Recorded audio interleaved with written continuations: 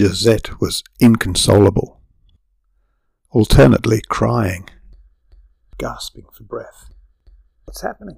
she implored. "Where's Papa?" "Tati, Auntie," her voice quivered. At the Allée des Soupirs, beyond the cemetery gates, there were horsemen and soldiers heading away from town. Beaufort and Jules shouted across to them. Josette couldn't make out the words. Her ears were filled with a constant hiss. She could hear muffled explosions and the rhythmic tapping. A woodpecker. She was confused. "Why is Grand-Père holding the baby? Where's the pram? Tati!" Her grandfather looked tired now, but he hurried them along, the urgency of survival eclipsing the grief of the moment. He handed the wrapped baby bundle to Beaufort. Alice, ashen-faced and sobbing, took Josette's hand and dragged her along.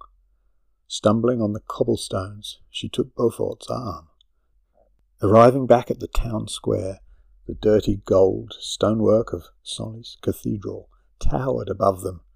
Josette flinched at the loud crashes and bangs as a bombardment battered the towers. Loud shouts! 5 old men were calling out to the bishop, who Josette could see standing resolutely on the cathedral steps. Beaufort picked out a refuge, an arch. They crouched down, for gunfire was suddenly upon them. What is it?" Josette asked, but Beaufort just shook his head. They came from Rue de la République, along Rue Bellon.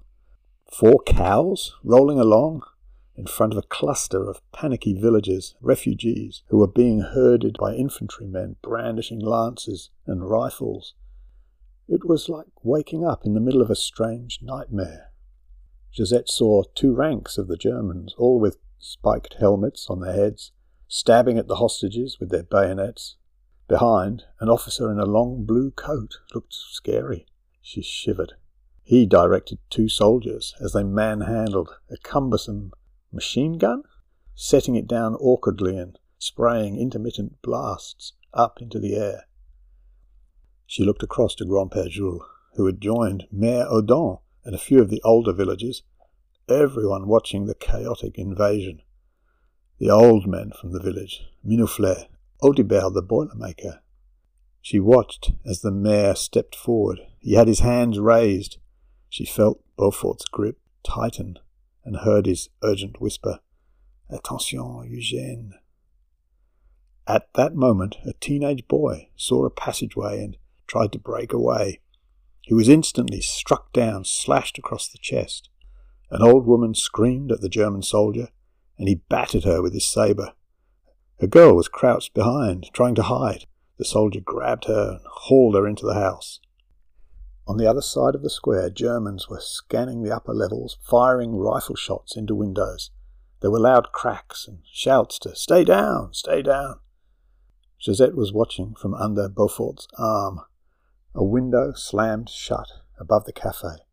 The machine gun turned and fired, and then again a furious blast through the café door.